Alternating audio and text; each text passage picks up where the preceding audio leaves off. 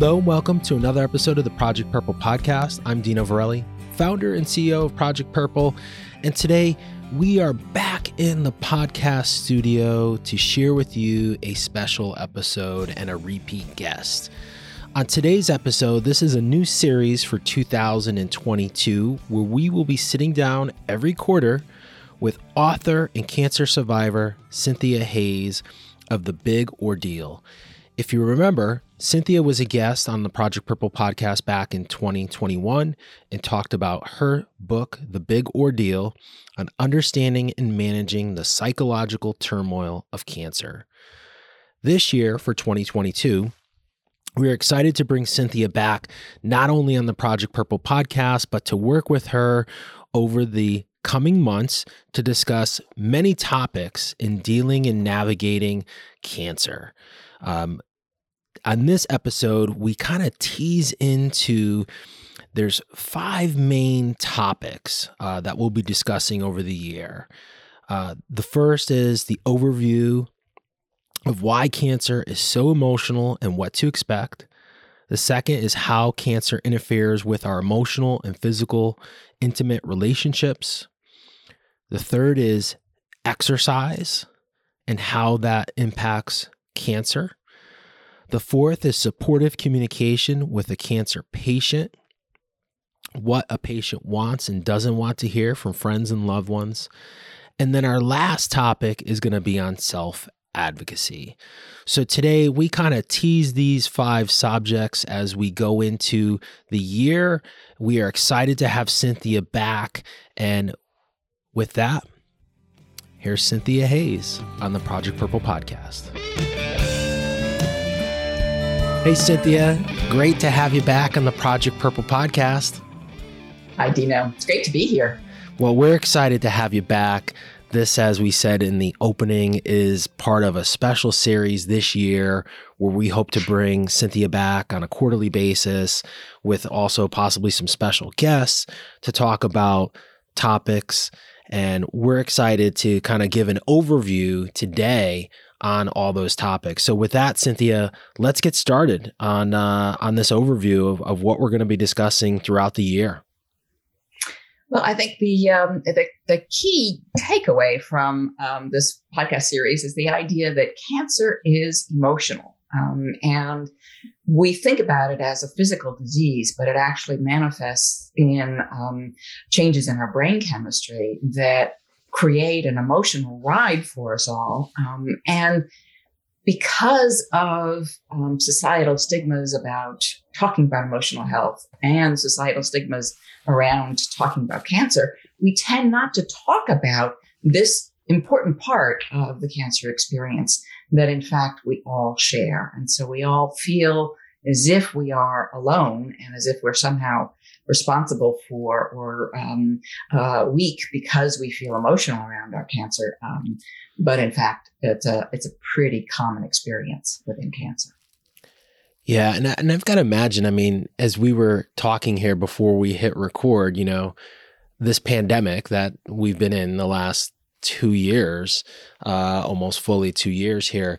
I was just talking to a patient the other day, you know, again, now their center has gone to new mandates because of the uptick in Omicron, or the variants that are out there, that now again, they're getting dropped off at the front door and going in by themselves.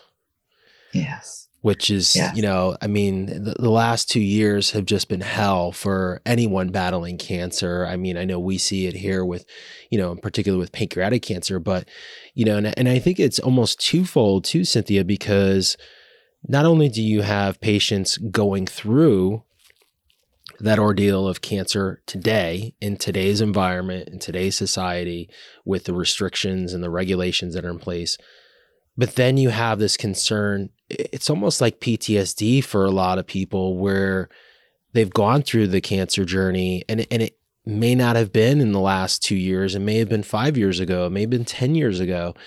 And now you have this heightened sense of alertness again. But then again, it's almost like coming back to your original journey because of, you know, the pandemic. I think that's exactly right. And I think that so many of the circumstances are the same in that, in cancer, we have a tremendous amount of uncertainty, as we do in COVID.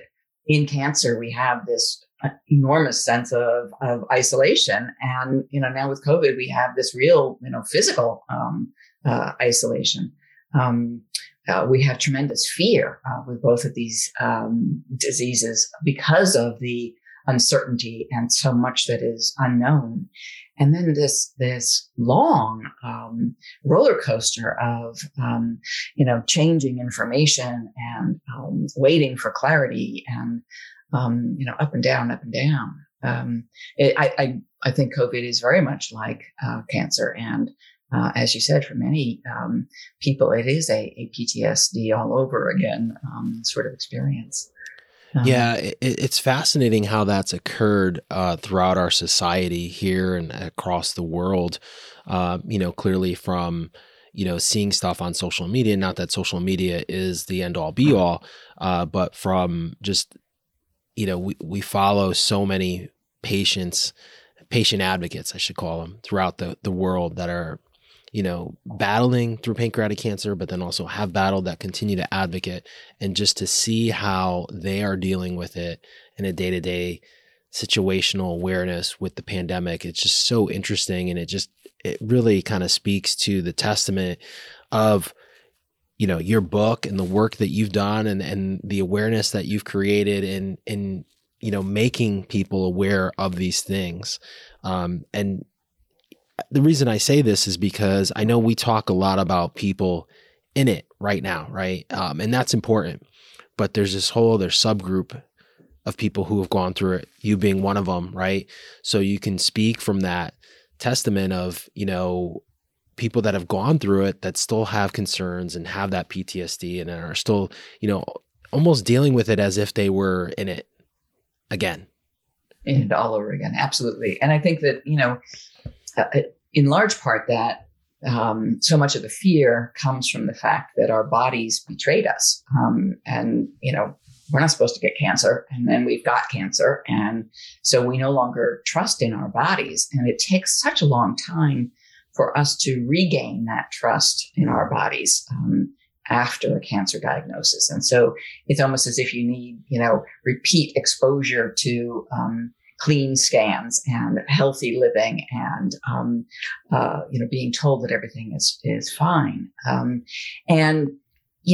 Eventually, 5 years, 10 years after diagnosis, you've had enough of those, positive experiences that the fear of cancer and cancer's recurrence goes away. But, for many people, it persists longer than the no evidence of disease period does. And so that anxiety stays with us. And so then you add in a new threat, like COVID, and it's, it just takes us right back to, those, initial fears and uncertainties. So I think PTSD is a great way of talking about it for all of us who have ever had a cancer diagnosis.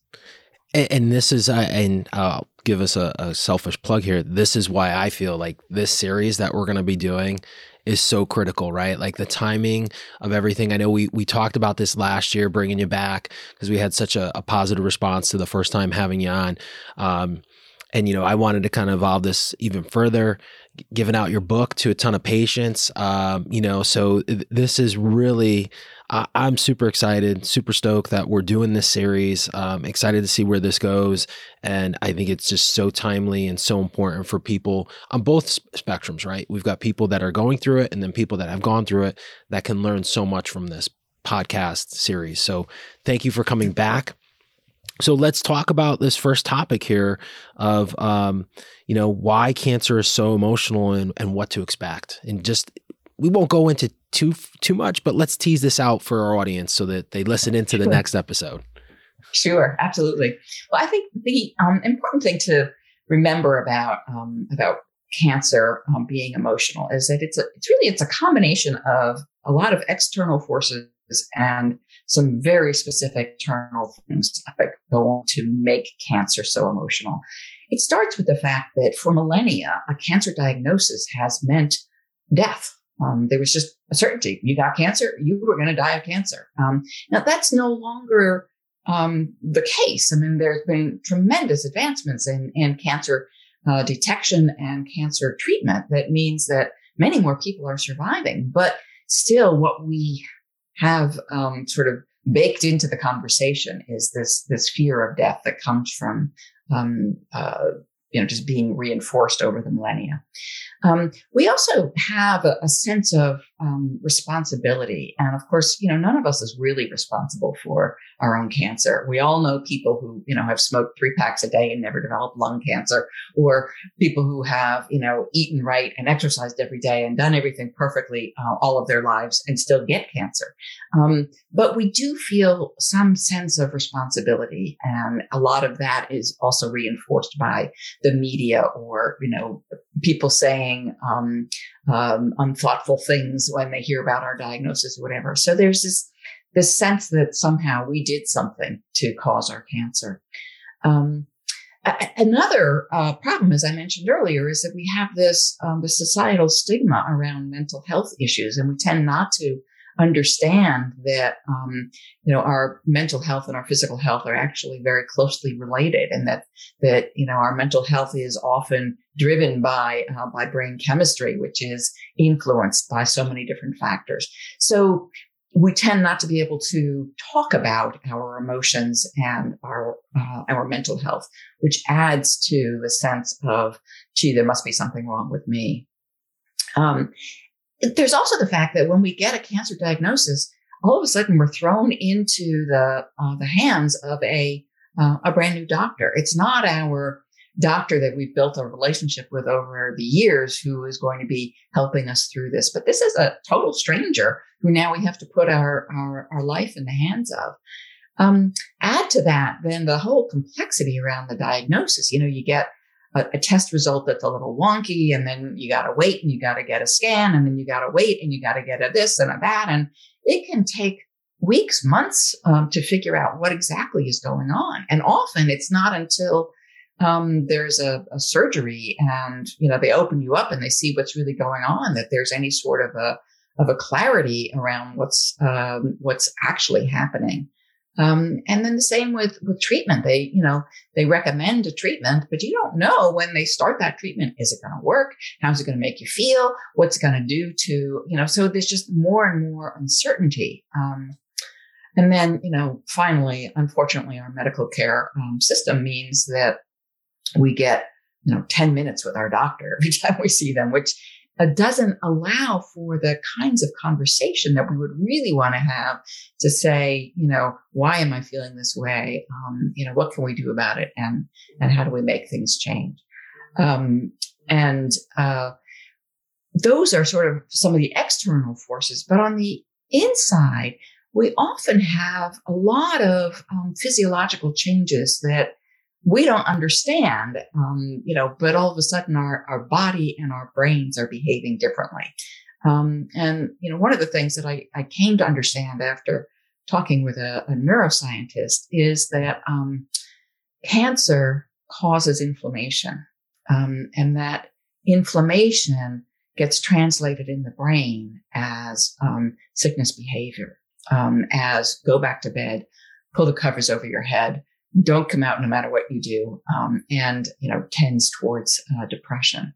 So we have this inflammatory process going on, started by the cancer itself. The presence of cancer causes inflammation, but often many of the treatments that we take for cancer cause an increase in inflammation. And some treatments, more so than others. But then as a treatment is effective, as a treatment is killing off cancer cells, that also increases inflammation because the body has to absorb all of those dead cancer cells or hair follicle cells or whatever else is being killed off by the treatment. So we've got all of that going on. Often treatment, whether it's surgery or chemo or radiation, causes a number of hormonal changes as well. Often steroids are part of treatment. That's a hormone. Often chemo causes a woman to go into menopause if she's not there already. That's a hormonal change. These things just radically upset the balance of our brain chemistry and contribute enormously to to our emotional response to the disease. So many times chemotherapy can be an androgen suppressor, and that'll make us all feel low energy. And of course, there is tremendous amount of fatigue and stress. Life was going on at one level, and now all of a sudden, you've got this disease that is suppressing your energy. You've got this treatment that is suppressing your energy, and you've got this enormous stress that has made your cortisol levels increase and your ability to think decrease at the same time that you're dealing with all of this uncertainty. So there's a lot going on that makes cancer very emotional.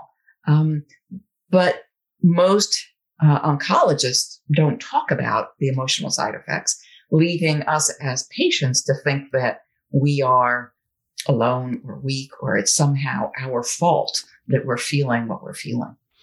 Yeah. And yet often the patients go through a very similar pattern of emotions. It's almost like as if the oncologist could give everyone a hall pass. I use the term, right? Like, I think as society, you mentioned mental health in the very beginning, and that it's like taboo. It's so taboo. It's so taboo. Even here we are in 2022, where we live in a cancel culture and we have all these crazy things that happen. Mental health is still so taboo, and is still such a stigma. And it's almost like, and I say hall pass, like if your oncologist gave you the hall pass, but then thinking about that, it still doesn't give them, i.e. the patient, the acceptance from society to say, hey, I'm not okay, like emotionally. Right. And as you mentioned, you have all these changes happening, none of which, probably 90% you can't control anyways, right? Because the hormones, the drugs, the treatments, like they're going to do what they're going to do. And like the doctors, and I guess I'm going to beat up a little bit on doctors right now, on oncologists. Like, I know they probably do talk about this a bit, but again, like you said, 10 minutes, 15 minutes max, you get a pamphlet of what to expect, not when you're expecting, but what to expect with cancer. Maybe we need to, and this is like the brain idea, like the whiteboard idea coming out here, Cynthia, is it's almost like a guy, like, and I'm not trying to please listeners.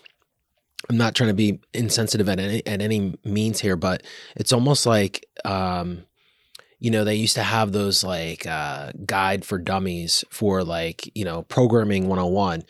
It's almost like if we were to create like a guide that every patient should get, cancer patient, like a guide of how you will feel emotionally. And it's okay to feel this way, right? It's okay to process these emotions and to have these kind of thoughts, right? Like this is normal. But the oncologist is not going to sit down and talk to you about that, right? Like that's the farthest thing from the oncologist's mind. Like, and again, this is not a knock on oncologists, but the way the system is set up is they're going to call for a psych eval, right? Like, oh, you're feeling depressed. Let's get our psychologist in to talk to you about that. Oh, you're not eating. Let's get our nutritionist in to talk to you about that. But all these, you're on all these medications. Your body is having all these physiological and these changes that are happening that are impacting your mental state. But no one's giving you that hall pass to be able to say like, hey, it's okay, right? Yeah. Well, I think that's exactly right. And so often we get, literature from the doctor that says, expect to be nauseous, prepare for hair loss, whatever. It doesn't say prepare for emotional turmoil. It doesn't say everybody, or at least 70%. I mean, there have been a number of different, studies done and whatnot. And as much as 70% of cancer patients feel some sort of emotional distress during their cancer experience. I don't know who those other 30% are, because I cannot imagine going through cancer without feeling emotional distress. But because we don't talk about it, every single one of us thinks that we are the only ones that, and part of it is, we've been taught to, oh, you got to be brave. Oh, you got to be, stay positive, and let's go, march for, pink survivors or whatever. And so we see smiling cancer patients. We don't see crying cancer patients. We see people being brave, showing up for chemo. We don't see the fear of chemo and the emotional wretchedness of the 4 or 5 days after chemo. So I think the media has done us a disservice. I think that, the medical community has done us a disservice, and just, society in general, by not being comfortable talking about emotions. And yet, it's pretty predictable. And granted, we're all different. We all experience our emotions differently, both in terms of intensity and timing, how we express them.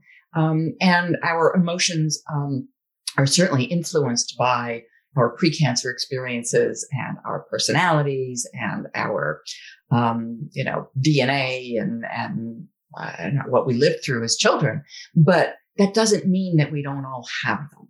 It doesn't mean that we can get through cancer without feeling shock and dismay at the time of diagnosis, without feeling overwhelming stress at the time of being told, okay, you need to find a surgeon, without feeling overwhelming confusion and fear at the time of starting treatment, without feeling depressed, without feeling fatigued. So we all feel these things, but we don't all allow ourselves to own those feelings. We don't all allow ourselves to communicate those feelings. And so even those around us, those who love us, might not know what we're really going through, much less the larger friend and family and workplace environment that hasn't had a cancer diagnosis themselves. So it's a tough challenge for cancer patients because we don't have that openness of conversation about emotional health. Well, we hope we change that here on this podcast, right? Getting this out, raising the volume on that messaging and saying that it's okay. Yeah. Our next subject, which kind of parlays into, these all kind of connect, right? But, I think you mentioned a little bit of this and, how cancer interferes with our emotional and physical intimate relationships and what to do about it. And this is so critical. From an emotional standpoint, physical standpoint, we're all physical beings, right? Even introverts, right, in some ways, need some sort of physical intimate relationships. And that could be, and I'm not picking on introverts here, but people could be, really engaged and have a physical relationship with, working out or, working up by themselves or something that they do just by themselves. But cancer interferes with that, right? And we just talked about, the emotional stuff, but physical, intimate relationships, again, this kind of the sequence of subjects here is poignant and how this connects to each other. But, those emotions and everything happening internally. You mentioned hair loss. I know for a lot of people, whether it's hair loss, whether it's weight loss, whether it's just that no one likes to feel that yucky feeling that we feel when we're sick. And naturally, when you have chemotherapy, regardless of the cancer, most people are going to have like a yucky, icky, nasty feeling. And that impacts you physically and how you feel with your relationships, and naturally emotionally. So let's talk a little bit about the subject. Yeah, I think it's such an important one. And we have physically intimate relationships, but those physically intimate relationships also start with an emotional intimacy. And we have a lot more relationships where we have emotional intimacy than where we also have physical intimacy. But the problems are there for all of them. And I think that one of the biggest problems is that because of the inability to communicate about emotions freely, even with those that we love, we tend to hold back a little bit about what we're feeling. And that holding back creates a space in a relationship that grows over time. So, when I was going through my cancer, I was lucky enough that my daughter, who had just graduated from college, was home for the year. Now, she was home for the year because she was working for one of her professors, studying for the LSATs, applying to law school. The last thing in the world she thought she wanted to do was take care of her mother with cancer. So I felt like I couldn't burden her with everything that was going on with me. So I would cry every day, but in the shower where nobody could tell. And so I was holding back some of that emotion. And so from her perspective, everything was fine. Mom was doing great. So I allowed some distance to occur in that relationship. And that's the start of an emotional break in intimacy. Add to that self-image factor, whether it's hair loss or weight gain or ugly scars or whatever. Yeah, we don't feel good. Another thing is concern for our friends, partners, et cetera, on the other side of the relationship. We're worried about how they're going to feel if we're not doing well. Because of our concern for them, we tend not to communicate as much about ourselves and our own fears as we might otherwise. And then often there's this sense of dependency or the sense that we don't deserve more attention, we don't deserve to be a burden any longer. So we have all of these emotional things going on. At the same time, we have tremendous fatigue. We have those hormonal changes. We have those sensational changes in our bodies as a result of those hormonal changes or as a result of scarring or neuropathy from treatment. We can have, scars and drains and ostomies and other, unpleasant physical things that can get in the way of our physical intimacy, but can also get in the way of our emotional intimacy because of how they make us feel about ourselves. So our relationships just become so much more complex as a result of having cancer and cancer treatment. And we tend not to be aware of that division in our relationship, that space that grows. And when we're finally at a place of healing and wanting to reestablish those relationships, we have a lot of ground we have to make up for because of that enormous gap. Do you think what happens, and this is something that just came up in my head, is they talk about creating habits, right? And so you go through that, your body goes through all these changes. You have all these emotional things happening behind the scenes. And then, naturally, if there's, physical things that are happening, but they talk about, 7 days to form new habits. And do you think in cancer, it's all right, so 7 days of this emotional roller coaster because of the medication, because of the situation, maybe because of a surgery, because of hair loss. And then that becomes kind of the new norm. That's exactly right. That becomes the new norm. And it takes, a lot of people think that the day that treatment is done, cancer's over, we're better, or the day we get the first no evidence of disease report or whatever, cancer's over.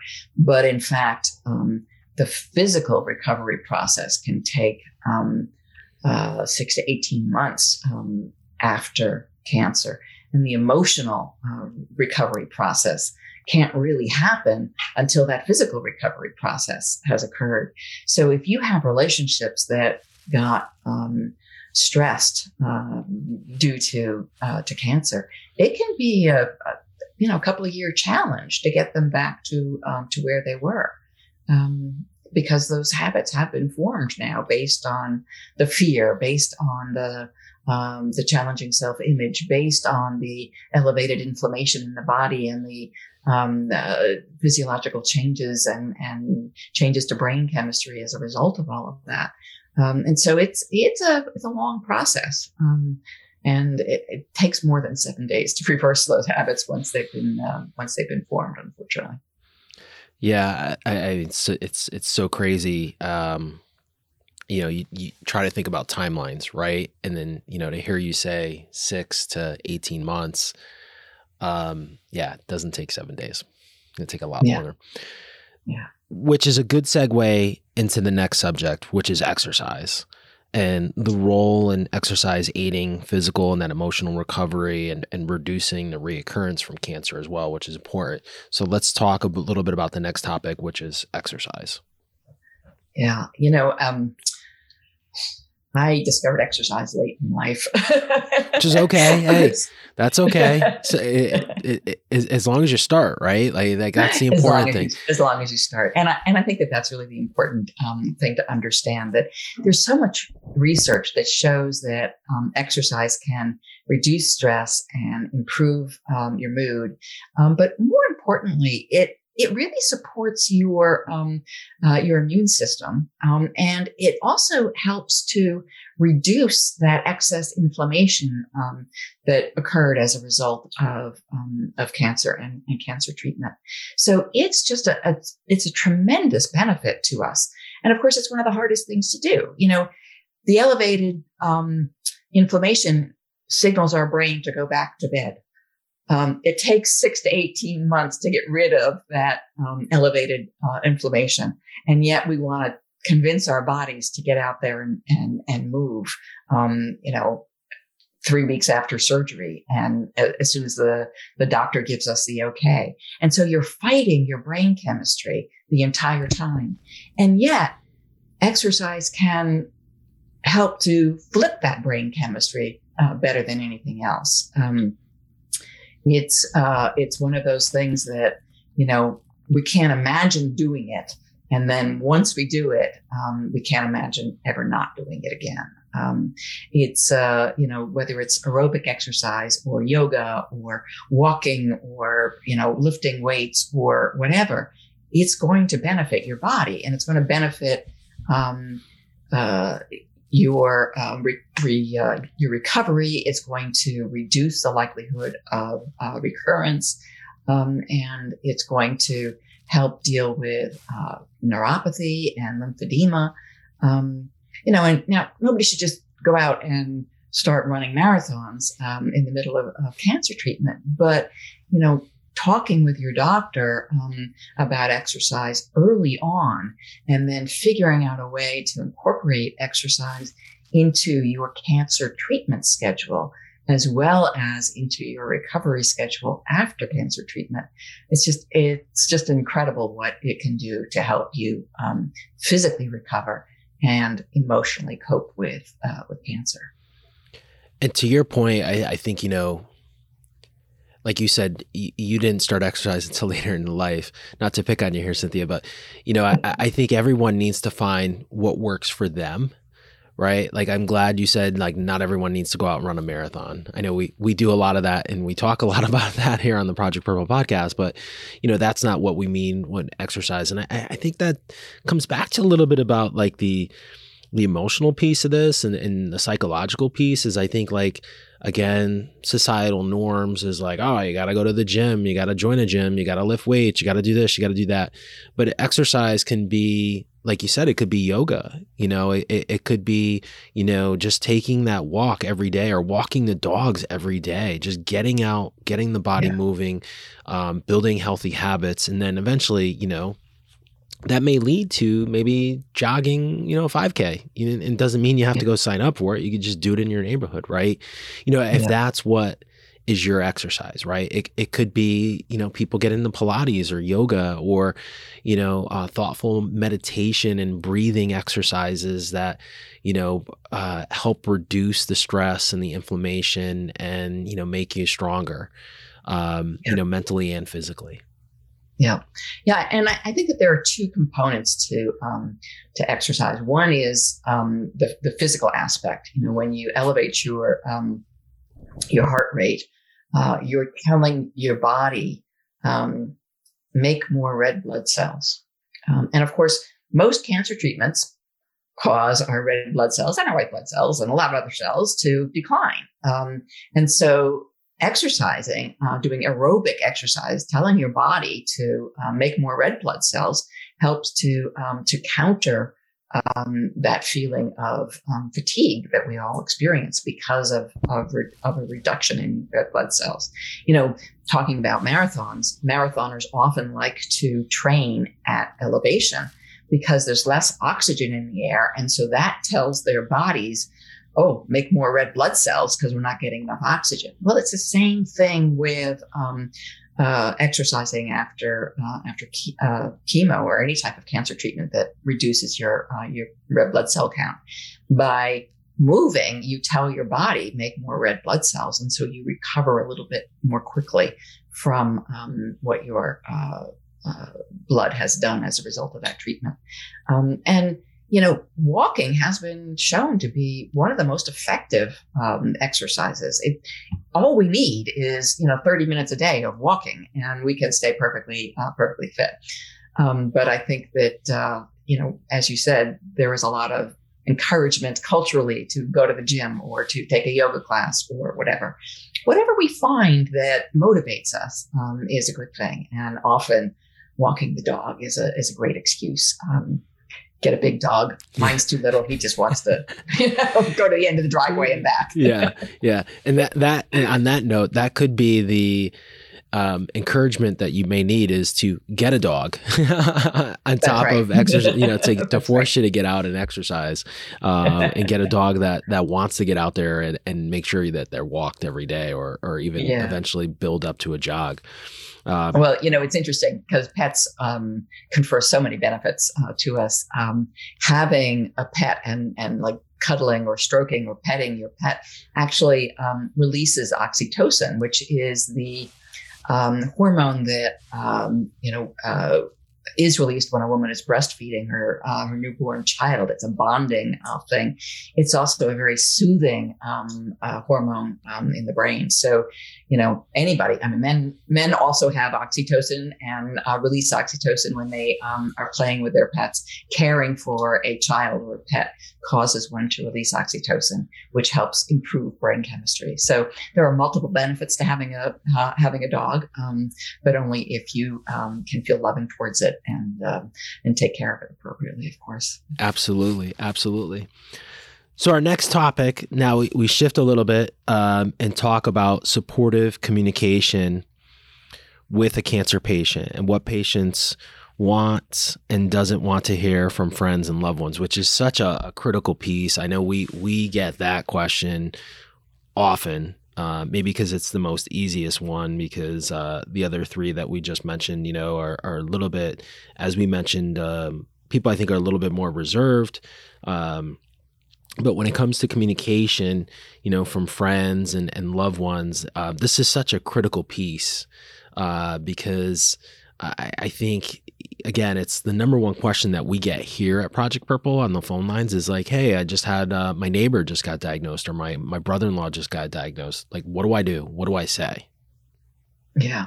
And I think it is so closely related to the emotional experience of a cancer patient. And because we don't understand what's going on with a cancer patient, we don't actually know what to say. And because we as cancer patients tend to keep our thoughts and our emotions to ourselves, we're not making it any easier for those around us to know what to say.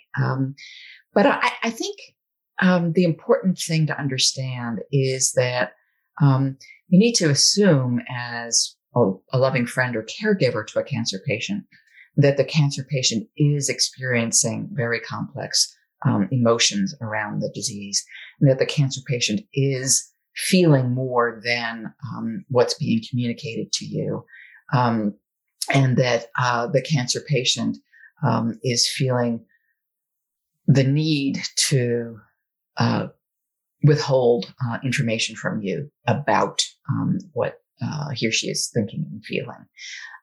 And it's hard because, we want to jump in and we want to be, a savior to our loving friends and family members who are going through cancer.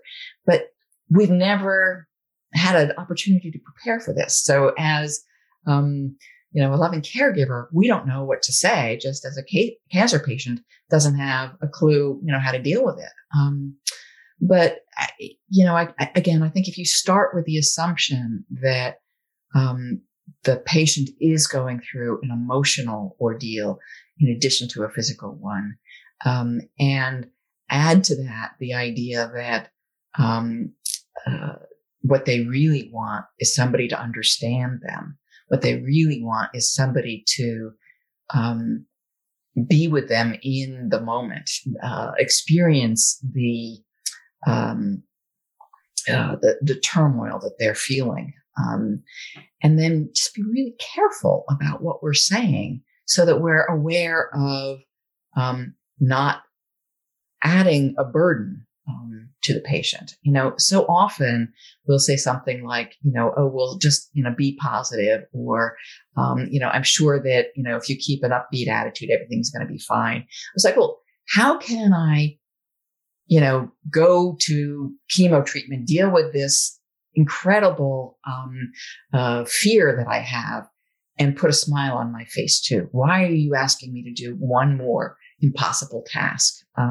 Just recognize that this is hard and say to the cancer patient, I'm so sorry. This must be so hard. I'm here for you. I'm always going to be here for you. And that conveys a sense of understanding that it's hard, understanding that it's a complex set of emotions that somebody is going through, and conveying a message of support. You want to make it clear that it's that you are being sensitive to those unspoken feelings that are there, rather than adding to the burden. So from a caregiver perspective that I was, and also from my personality as a fixer, this becomes really hard to accept. And hearing you say that, Cynthia, I was going back to our first topic where we were talking about like the emotional and societal, and just being able to, as a cancer patient, getting that hall pass, as we said, right? And so it's almost it's similar here, where you have people that I think really struggle with this from a caregiver perspective. Now, this is from my perspective, on being able to say those things that you just said, because that is almost like, for me as a fixer, it's like hard. Like that's really, really difficult. And I'm sure there's people maybe out there listening, naturally, you see your loved one struggle regardless, again, of the cancer. It's just really hard to accept that emotionally. It is. And I think that as the caregiver, as a caregiver. And I think one of the most important messages that caregivers could absorb is the idea of, you talk, I'll listen. Mm-hmm. I don't have the answers because I don't know exactly what you're going through, but tell me what you're going through. Tell me what you're experiencing, and I'm here for you. So it's not, and I can make it better for you, but it's, I'm here for you. And even something, as simple as, hang in there or keep a stiff upper lip, that can be perceived as negative to somebody who is just so overwhelmed. And you don't want to be making it harder for them. You want to be saying, it's okay to feel bad. We all feel like crying sometimes, and you have more reason than most to cry, to feel upset, to feel overwhelmed. And I think the other thing that a caregiver can do is to really look hard at what the patient is going through, and think about what the patient's life is like before and now, and try to fill those gaps in a way that that respects the patient. So, for instance, if the patient is a mom who used to, drive the kids to school, make lunches for the kids, make sure the refrigerator was always full of nutritious foods, shepherd the family around from this thing and that thing, and take care of the yard. As a loving caregiver, friend, supporter, we can identify one thing that needs to be done and say, may I take care of this for you? May I help you by removing this burden from you? But always in conversation. Don't take away the patient's agency or sense of control over his or her life, but offer, may I do this one thing for you? And that, in order to offer that one specific thing, you've had to think about the patient. You've had to observe his or her life enough to know how to help and then offer that specific help, as opposed to, oh, let me know what I can do for you, which again puts the burden back on the patient. If your goal is to help unburden the patient, then you need to be a little bit more thoughtful. And it gets back to, you talk, I'll listen. You express your concerns. I'm here for you. And then I'm going to help you with a specific thing that you need, that I can see that you need, and that I am offering to do for you with your permission. I can't wait for this topic, because this is going to be a fun one when we do that episode. Our last piece here is self-advocacy. And I know you've talked a lot in the past. We have off topic and on the previous podcast, how to get the most out of your doctor-patient relationship. And so let's talk a little bit about that. Yeah, I think it's so important. And when I work with patients today, I like to remind them that, your doctor may be the expert in oncology or this particular type of oncology, but you are the only expert in you. You're the only one who knows what it's like to be you, what it's like to receive the treatment you're receiving in your body, how it feels to live in your skin, in your mind, in your particular cancer experience. And so I feel as if every time you work with your doctor, every time you go into the exam room, into the chemo suite or whatever, it is a conversation among equals, a conversation among experts. And just as your cancer doctor is saying, okay, this is the next treatment protocol for you, or asking, how are you feeling about this? You need to be saying, this is what's going on in my body. This is what's going on in my brain. And how can we deal with this side effect? How can we address this concern so that it's a dialogue? It's not a doctor dictating and you're absorbing and obeying. It's a conversation. It's a real dialogue. And I think that that's hard because, we've been taught white coats are godly, and we have to do whatever they say. And again, the stigmas around, particularly mental health, have us not really comfortable talking about these issues, even with our doctor. But just as, if you broke your leg, you would say, doctor, it hurts here. What can you do for my pain?